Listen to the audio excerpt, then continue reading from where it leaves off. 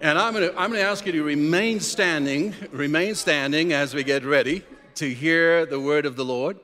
And I'm going to read from Ephesians chapter 4, verses 25 to chapter 5, verse 2. Just before I do so, I'd like you to join me in praying this prayer that we kind of do on a weekly basis to remind us all of the great dependence we have on the Spirit of God to speak truth to our hearts and minds.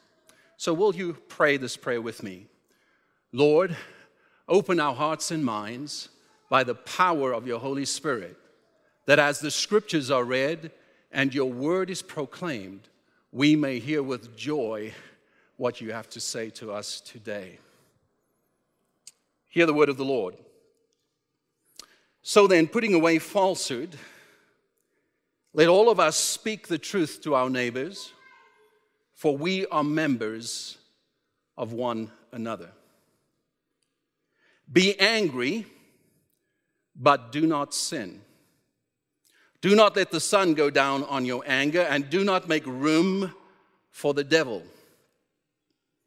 Thieves must give up stealing, rather let them labor and work honestly with their own hands so as to have something to share with the needy. Let no evil talk come out of your mouths, but only what is useful for building up as there is need, so that your words may give grace to those who hear. Can I get an amen? And do not grieve the Holy Spirit of God, with which you were marked with a seal for the day of redemption. Put away from you all bitterness and wrath and anger and wrangling and slander, together with all malice. And be kind to one another, tender-hearted, forgiving one another, as God in Christ has forgiven you.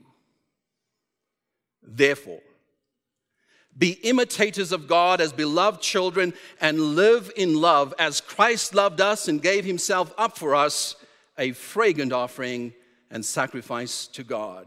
This is the word of the Lord. You may be seated. Just before I start in on my message, I just want to say a couple of things. We don't usually do this, but I do want to acknowledge a couple of birthdays tomorrow. Jolene and Fabian are celebrating birthdays tomorrow. Fabian just looked at me like, why would you out me like that? I figure after the season we've had, we need something to celebrate, and why not birthdays? And so, happy birthday to the both of you. Glad you're a part of the community of faith. And here's all of us wishing you happy birthday by putting our hands together. If you don't know who they are, they'll be at the back of the church when you leave, so you can wish them well.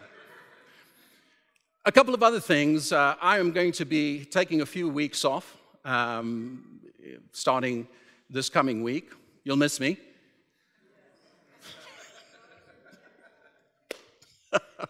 There is a point to this.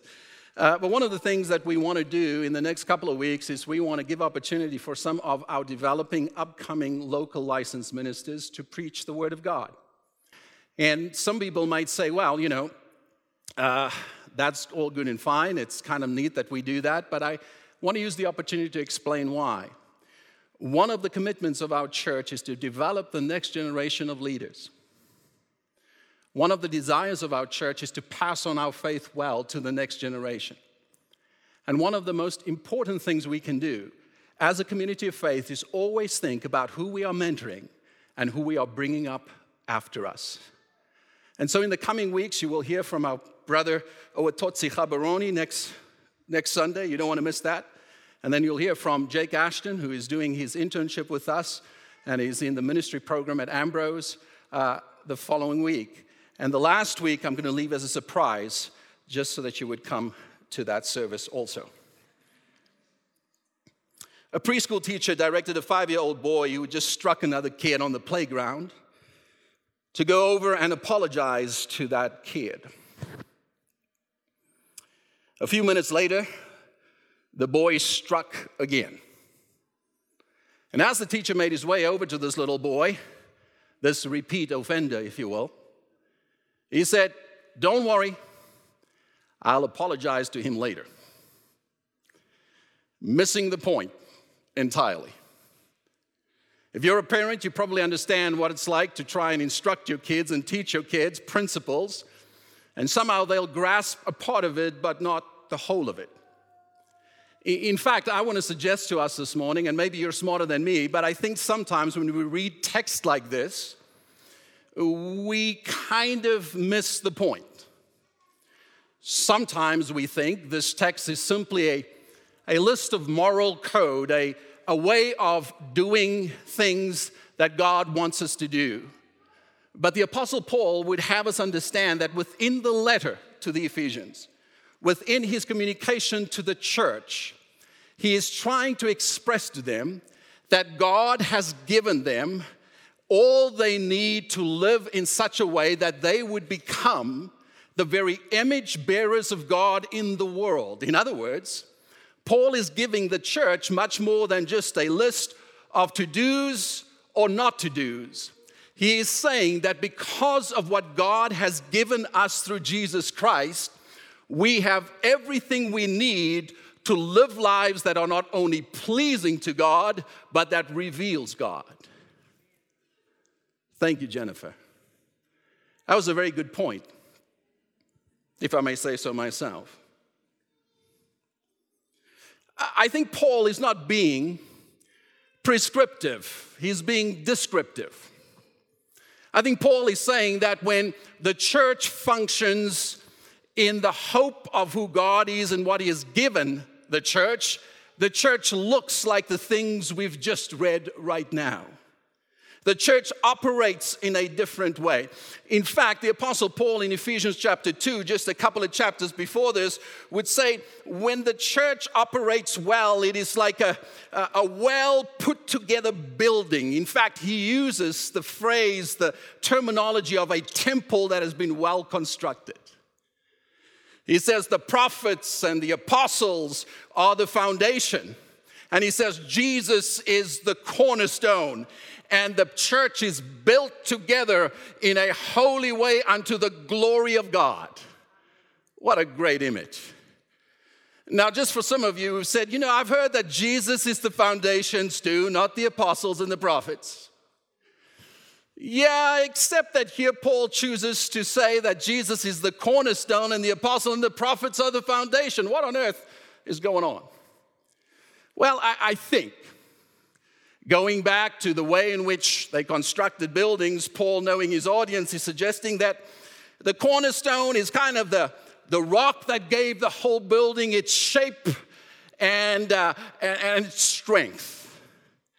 And he's suggesting that Jesus is so significant to who we will be as the church. He's the indispensable cornerstone upon which everything else derives its strength.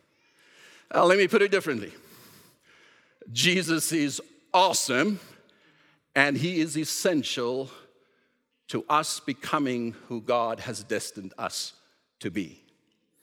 But then in a absolutely life-transforming sermon last week, amen, by Pastor Ryan, he expressed that not only did God give us Jesus Christ as this cornerstone, but God gives the church with people to help the church become all that it needs to be. And he referenced the list that Paul uses, which is apostles and prophets, pastors and evangelists and priests. And if you have not caught it, he also suggested that sometimes when we look at this list, we think, well, that's the only categories, therefore I'm not in it, and therefore I am not a part of things. But as he rightly pointed out, Paul is describing what the church needed for the time and the age in which it was. And the same God who gives the Ephesian church what it needs is the same God that gives Skyview Church what it needs to be the church that God wants us to be. Come on now. You know why that's important? Because a lot of people operate out of a deficiency mindset. If the church just had more, if we had a better preacher, a stronger worship, a more creative youth program, more expansive and intentional outreach programs, if we just had the right kind of strategy, maybe we'll become the church that God wants us to be. Paul would put it this way: in Christ, God has not only given us our salvation, the starting point to a life in God, but He has gifted and called people to work within the church so that the church will become all it needs to be.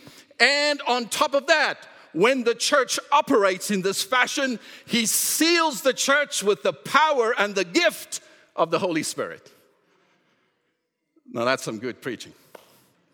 If you're visiting with us, I'm not really full of myself. It's my attempt at humor.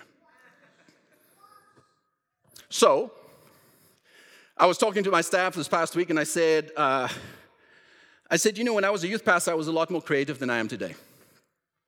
It's just true. I'm going to say some really hard things. Adulting just takes all the creativity right out of you. And so I was thinking about, how do I help us to understand this incredible theology of the church? And this is my attempt. This is, do you know what this is? What is this called? Who said that? Sounded like a young voice. That's Wally. Oh, right back there, Benjamin. Do you know where the word Jenga comes from? It comes from the Swahili word, kujenga. Did you know that? Now you know it. You've learned something. And it simply means this: to build, to construct. I think what Paul is teaching us about the church is that if Jesus is the foundation and God gives the gifts that we need to be the church, then something dynamic is happening. We are being built up. So if you think about the church and you want to evaluate any church you go to, you have to ask yourself this question: are we being built up, and are we maturing, and we becoming more and more the people that God wants us to be? If you're a part of Skyview, here's one of the questions you should ask: have I grown in the grace and in the fruits of the Spirit, in my generosity, in my love, in my joy, in my peace, in my kindness? Have I grown in my steadfastness and my faithfulness? Have I grown in my capacity to forgive and to allow others to receive forgiveness? Have I changed as God has worked in and through our community of faith to make me more like Jesus Christ? Many people get this wrong, like the boy on the playground. They step into a church and they assume that because we say we're Christian, we all have it together. They assume and they measure and they evaluate the church in ways that challenges pastors and leaders to try and make a church that which is not. Paul would teach us that where God has ensured we can begin is not where God intends for us to end. He who has begun a good work in us is faithful to bring such work unto completion. Where are you? And how are you doing? I need 5 brave individuals. If you want to raise your hand, you're going to come up here. I'm not going to make you say anything. I need an apostle, a prophet, an evangelist, a pastor, and a teacher. Doug, we're going to go with you as a teacher. Brittany, we're going to go with you as a pastor. Now we're going to see what the rest of the church thinks about some of you. Who's the prophet? Point them out. Who's the prophet? You're the prophet back there? Okay, come on up. I'm calling you out. Pastor Brittany, Pastor Doug, come on up. What are we missing? We're missing an evangelist. Jennifer Lawars. Come on over. We're missing one more person. Apostle. I've never seen you look down at yourself like that. So like, if I look down, he doesn't see me. I don't see him. He won't call me out. Jackson, Apostle Jackson. Now, each one of you is going to get hand sanitizer. What's your name? Cruz. Cruz? That is the coolest name ever. Because we want to be respectful. Have you ever played Jenga, Jen? You're playing it in front of 150 people today. Here is the gifts that God has given the church. And together, we want to grow. And so these men and women and Cruz are going to play a game of Jenga to make a point. Okay? Now, you can applaud when they get it right. And if it crashes, you know where the problem lies in the church. So we're going to start with you, Cruz. Do you know how to play this? Oh, yes. Okay, why don't you go ahead and take out the first block. Where is he going to go? I've never played with big jets. You haven't played with big ones? Why don't you push this one right here? No? Try this one. I do the touch test. This one? Nothing? We're in trouble, Cruz. No, nothing? Ah, whoa. Very well done. Yeah. We'll go with you, Pastor Britt. Let's see what you got. I'll stand out of the way so others can see. She is so upset with me now that I called her up here. On a side one. That's a little daring, isn't it? Okay. She's a pastor, so she must know what she's doing.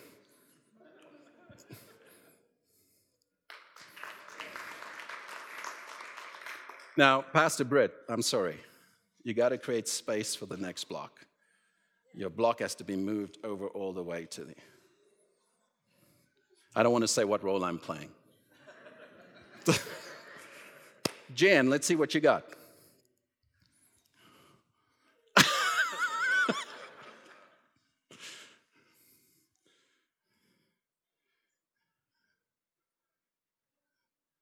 Oh.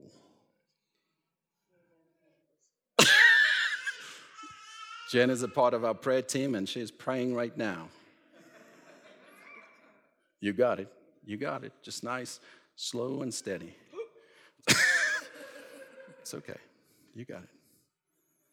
If this falls, it really defeats the purpose of my illustration. No pressure. Cornerstone. Solid foundation. Reverend Doug, you ready? I thought this would go a lot faster, but they're really careful. Doug, this is not looking good for a teacher. Right at the base. I know what some of you are thinking. Did I come to church to watch Jenga? Okay, Jackson, you go. No pressure.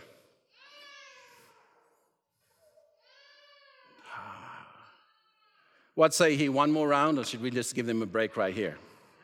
We'll give them a break right here. Let's put our hands together for them as a group. Thanks, guys. Afterwards, Cruz, you can come and finish it, okay?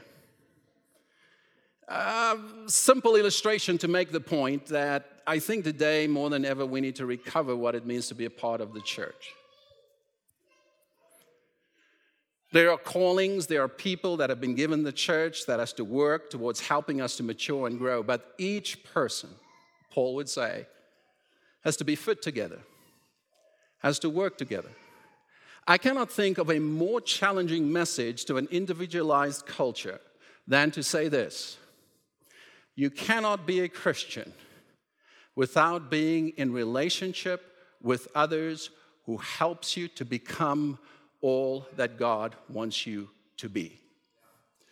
Do not measure the church by the externals, but look at the place where you are becoming more and more the person God has called you to be. In fact, the high Christology that Paul has in Ephesians, the wonderful ways he speaks about Jesus and the dynamic ways he speaks about the ecclesia or the people of God, makes its way down into the ordinary relationships that we have with one another. And if you want to be a part of a church that is becoming the people that God wants us to be, then there are some principles, and I'm just going to name a few. There's a lot more in the text than I can do justice to. But I'm going to give you some principles of what, or characteristics of what makes us a people that are growing together in the grace of God. In verse 25 and verse 26 we read, "So then, putting away falsehood, let us all speak the truth to our neighbors, for we are members of one another." Here's the first principle.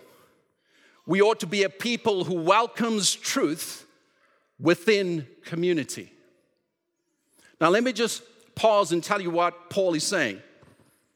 Paul is saying that truth serves a greater purpose than just being right. Truth spoken in community is a way in which we learn to love one another, not just for the sake of our own rights, but for the sake of our witness together as the people of God. Let me say it this way. Truth outside of relationship can often lead to rejection and rebellion. Truth within the context of community and relationship, even if it is hard to hear, even if it is convicting and challenging, is intended to build up so that we together may grow in grace, in faith, and in hope. Disconnected truth. Social media.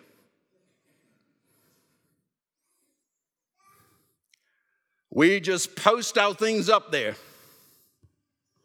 No regard for person, no connection to the people we sometimes accuse, no care, concern for the ways in which words can ultimately hurt, harm, and bind. Let me just say this, church. I wasn't going to speak long on social media. I am not anti-technology. I have a Facebook account. Yeah, I'm cool like that. I even tweet at times. And I'm getting on Insta. The youth pastor's laughing because he knows how cool I am. But it seems we live in a world where we want the right to say things without the responsibility of community and relationship. Not only is truth dangerous that is disconnected from relationship and people, but truth within a community serves to restore and help us become not only the people who God wants us to be, but to learn to trust one another enough so that we can be those encouragers within each other's life. Some love truth for the power that it gives them over others. Jesus loved truth for the liberation it brought to people. Let me say that again. Some love truth for the power that it gives them over others. Jesus loved truth for the liberation that it brought to those who are bound. The church who loves people speaks truth not for the sake of power, but truth for the sake of love, so that the church, the called out people of God, would in every way become who God has destined them to be. Can I get a witness? Every Thursday morning, I meet with a brother in Christ. He's not in our church. He's my accountability partner. We model our conversations on John Wesley's banned questions. That makes sense to some of you. We ask each other questions like this. What temptations have you faced with this week? And how has God delivered you? If you have met with temptations and you have succumbed, what sin is there in your life that you must confess to God? We ask each other, where has the Holy Spirit been leading you, guiding you? Where has God moved your heart towards caring for the least of these? You see, there is this theology that is pervasive in our culture, one that appreciates the complete work of Jesus, and we are saved and we belong because of the sacrifice of Jesus. And the Apostle Paul does such a brilliant job in Romans of expounding how significant Jesus has been to dying in our place so that we won't have to live under the yoke of bondage and slavery. But we stop short when we don't realize this, that those whom Christ has bought at a dear price are invited to respond to the freedom and life He has given them by learning to become, in speech and in conduct, in life and in relationship, the people of integrity that Jesus has called us to be. Therefore, as those saved by grace, we respond to grace in community, and we live in such a way in relationship with one another that we bring the very best out of each other, even when we challenge one another on things that are incredibly hard to face. This idea, and this is easy to do in community, it's easy to start saying things about people we have no relationship with. It's easy to create distance. You can even be in the same church. Can I get an amen now? And be in the same church and develop all kinds of perspectives about that one and this one. I'll never forget one of the most powerful lessons I've learned as a young pastor when I came here. I was so full of, zest. Let's use zest. I don't know. Why were you laughing on that? I was... And I remember meeting someone that just looked so put together. Everything was perfect about this person. When this person asked me to meet with me because they had a problem, I was shocked. There's a part of me that wanted to say, really? There's people with probably bigger problems. Until I sat down with that person and learned their story and learned how that grace has upheld them as they have lived with challenges that I cannot even fathom.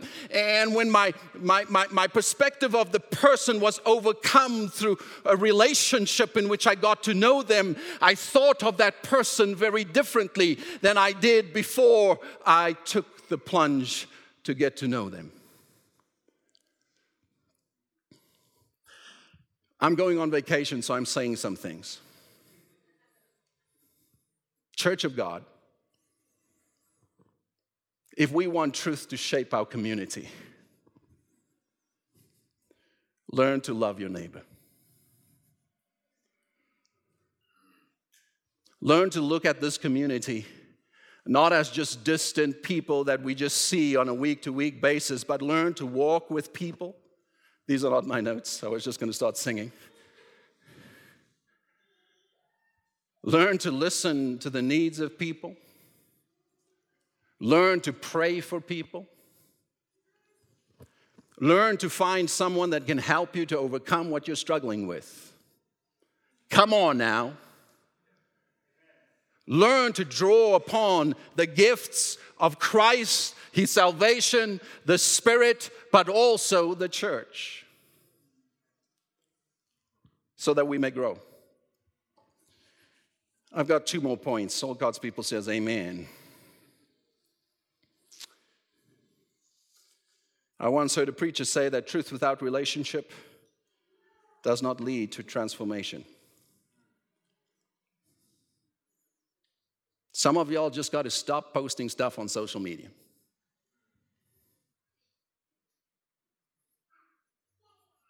And get to know people.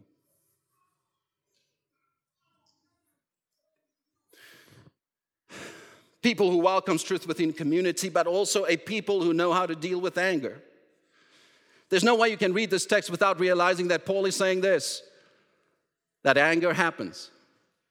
Anger itself is not a sin. There are times in our life where getting upset for the right reasons is good. But Paul says the believing community knows how to deal with anger. They know that if you let anger go too long, if you give anger a long leash, it will be like setting a field ablaze, and it will leave nothing but destruction in its wake.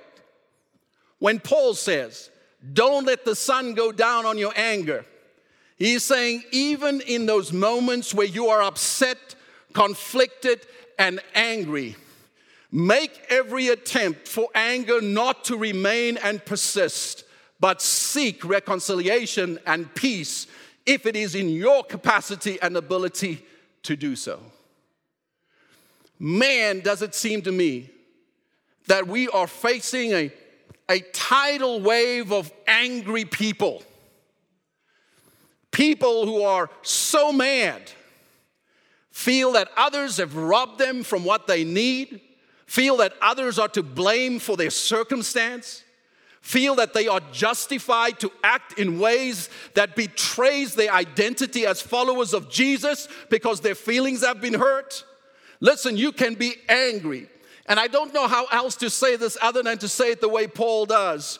But don't let anger eat you up and make you sour to the point where you don't look anything like the person God desires you to be.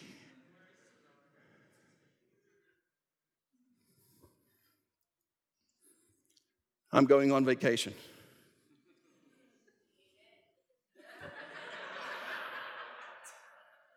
That was not the right time to say that. We've been waiting for it, Stu. We've been praying. Do not sin in your anger.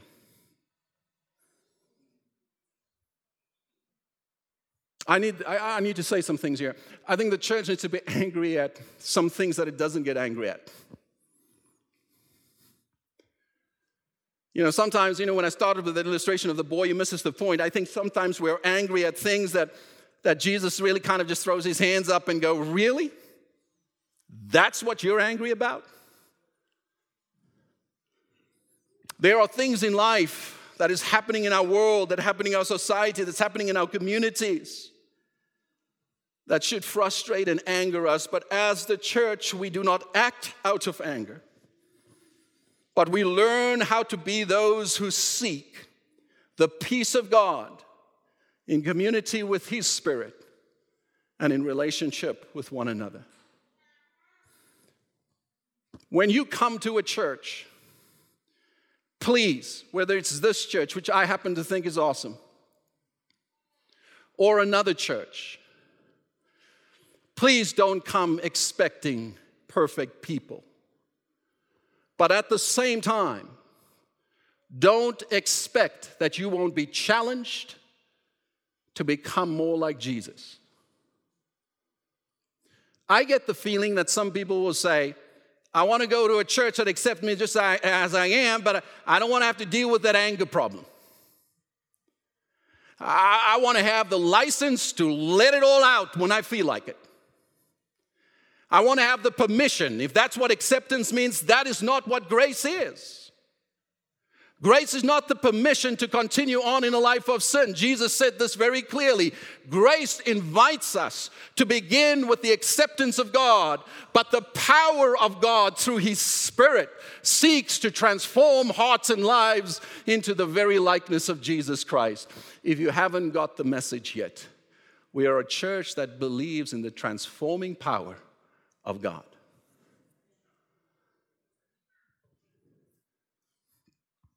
A church that knows how to deal with anger. We are a people who are not takers but contributors to the needs of others. In verse 28 it says,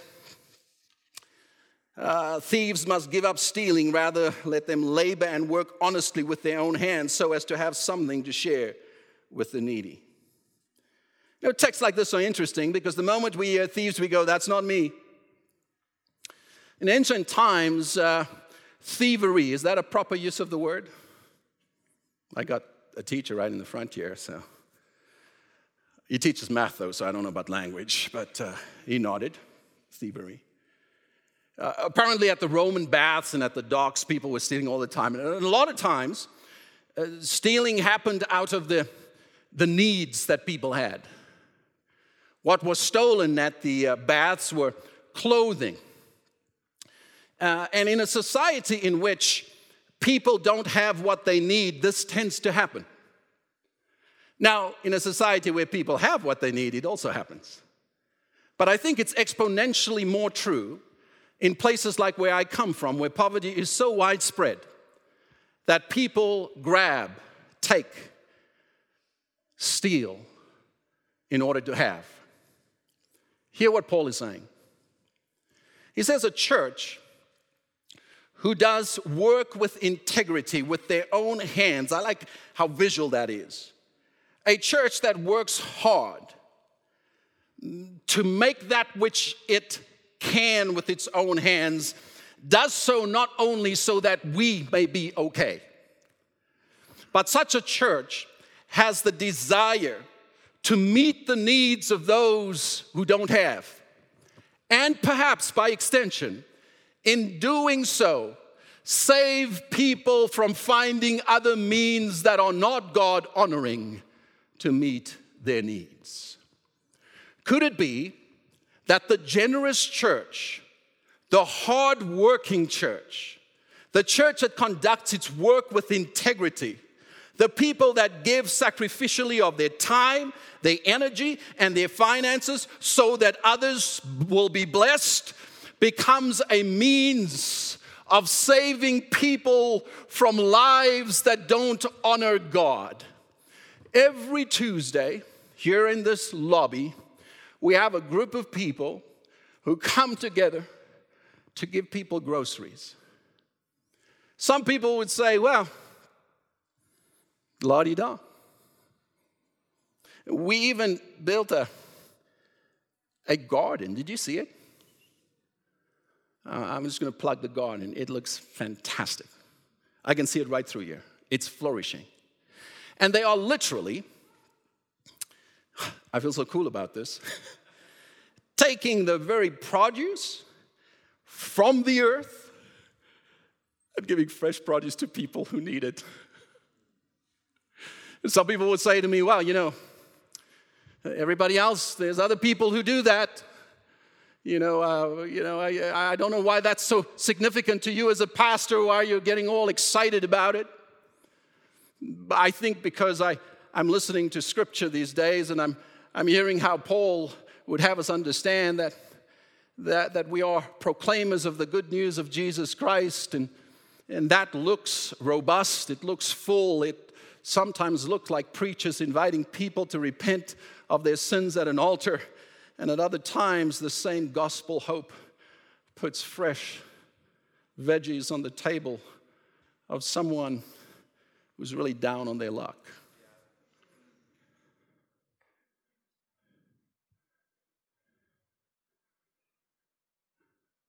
I use that illustration, that example, to say to some of us here that, let's stop looking at the church as deficient.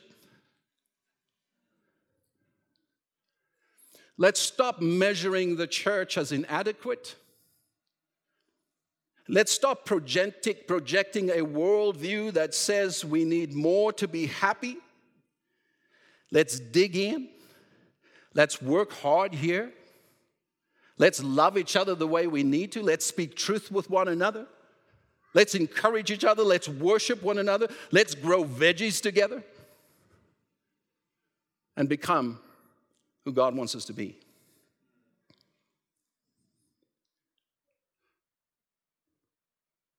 I have two more, but I'm just going to share one. No amens. You're catching on. A people who uses our words to build people up and not to tear them down. Listen to verse 29 and 30. Let no evil talk come out of your mouths, but only what is useful for building up, as there is need, so that your words may give grace to those who hear. And do not grieve the Holy Spirit of God, with which you were marked with the seal for the day of redemption. Have you ever heard the saying, sticks and stones will break my bones, but names will never hurt me? Bollocks.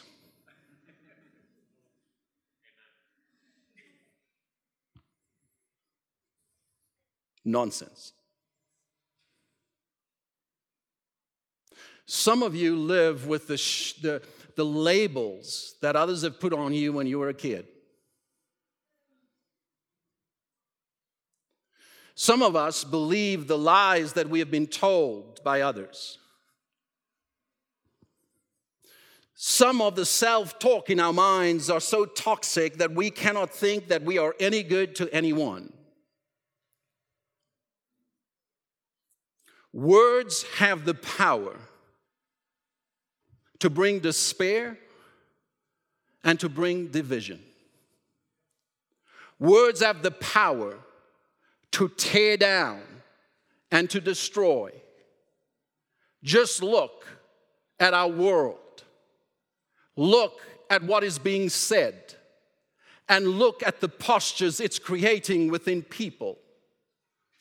But the counterbalance to toxic words, to bad speech, to tearing people down, is to learn to use the tongue that God has given us to speak life and hope and truth and love as Jesus did to his disciples. Let me ask you a very straightforward question. How is your language today building up, or is it tearing down?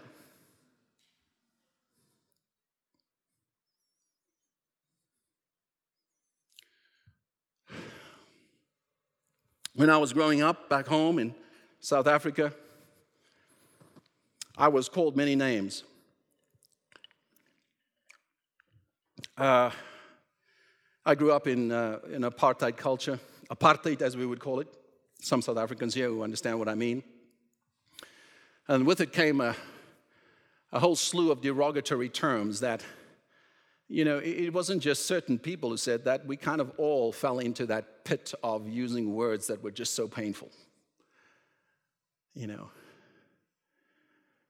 those words have lived in my head at times, and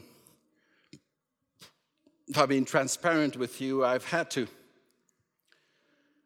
work real hard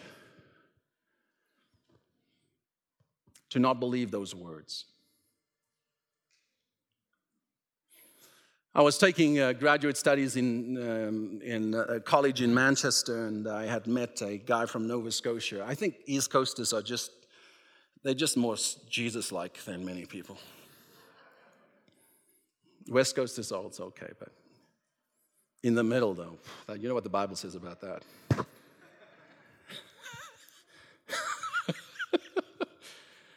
I was standing, and I told the story before, and with this I end. I was going through a pretty rough time. I was so challenged in my academic studies. I felt so insignificant, so insecure. Some of you won't know that the way I speak today, because you would think, well, it looks like he's always been a little cocky, confident, together. You see, I share this in community because I want you to kind of come close. You know, sometimes people look at the pastor and go, oh, you know, that's who he is. You know, best not talk to him. But I want you to kind of see my humanity. I struggled incredibly with insecurity. Most of my schooling, by the way, was interrupted by, you know, rubber bullets and buckshot and tear gas. I grew up during the days in which we were protesting as high school students a way of life that demeaned people of color. I had very little hope of having a career. No one talked to me about the possibilities when you graduate. In fact, the underlying idea for me growing up was simply just make it through without getting hurt and maybe getting a certificate. I want to say this carefully. I'm studying, I'm doing a doctorate right now. There you go, bad words. There you go, whispers of Satan. There you go, everything that sought to say I cannot amount to much. If my parents were here today, I think they'd be proud of me. And you know, I got to be honest with you, as your pastor who preaches here week after week, many years, going to my 13th year. 13th year. Hubert, you didn't think I'd make it 13 months, but God has been faithful to me. He's been good to me. And at that college in Manchester, this guy walked up to me, and in my moment of insecurity with the words of condemnation, the upbringing that said, you cannot amount to much, spoke loudly. You know what I found over the years is that I've met very well put together people that still struggle with those labels and those words and those things that were said to them. And I've long desired to say this to your community. You know what started the work of healing in my own life is when this East Coaster walked up to me under the compulsion of the Holy Spirit. I have no other words but to say it this way. And he spoke these words into my heart and to my soul, the words of life and hope. And he said, if your dad was here today, he would be proud of the man you've become. And everything in me gave way to grace and to love and to faith. I stand before you this day because there have been men like that gentleman who has used his words to build me up when I felt like I was being torn down. Who in your life needs words to build them up? When is the last time you've spoken life-giving words? Not words of criticism, not words of inadequacy. Come on now. Not words of blame. Not words of suspicion. Not lies, not falsities. Not implying something, but words that broke through the hearts of people and spoke to their greatest need. William Barclay, an old commentator, now I'm dating myself, but to be fair, it's a commentary that Pastor Ryan passed on to me, says, there are reputations murdered over a cup of tea every day. That's an old reference, but bear with me. People used to apparently do this, drink a lot of tea together and gossip. And when a man sees a talebearer coming, that's the word for those who do that, slander, he would do well to shut the door in his face. I thought I'd translate that. Perhaps we would say today, there are many reputations murdered over social media. And we may do well when we see a character assassination online to unfollow him or her. But in community, what would it look like for us to use our words to build each other up? What would it look like for us to speak the truth because we love one another? What would it look like for us to not let anger lead us, but the Holy Spirit to guide us? Therefore, says Paul, in light of what Jesus has done and the gifts he has given the church, be imitators of God as beloved children, and live in love as Christ loved us and gave himself up for us, a fragrant offering and sacrifice to God. The worship team is going to come. They are going to lead us in a song. And Ryan opened the opportunity last week, and I want to kind of piggyback on him and say, we love praying with people. We can pray for you every week in our staff meeting. We pray. We have a prayer sheet with most of your names on it. We pray for you on a daily basis looking at those sheets. And if you're not on that list, we want to pray for you. Give us your name. But we also have these prayer benches, places where we model for our children. what it means to trust God, what it means to confess that which is not right. People, I've said this so many times over the years, we do church not only for ourselves, we do church for the sake of a generation we want to raise. If our kids cannot see parents who rely upon the grace of God and not just their own will, determination, and strength to live as God wants them to live, where will they see it? Where will they learn it? And so I want to challenge you to live your life with the integrity and the honesty and the openness that Paul encourages, and to, at times, when you say, Stu, I need God's mercy and grace today, to come and find it here. Perhaps there's somebody sitting here who's going, I'm struggling with anger. It's consuming me. I'm so mad at somebody you can't even imagine.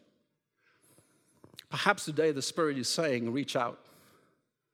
Take the first step. Call. Maybe the Lord is bringing someone to heart right now saying, I want you to call a person and I want you to bless them. I want you to write a letter. How significant would that be? I want you to bless somebody. But as we sing, I invite you to respond to the Spirit's leading in your life as God so desires. Would you stand as we sing together?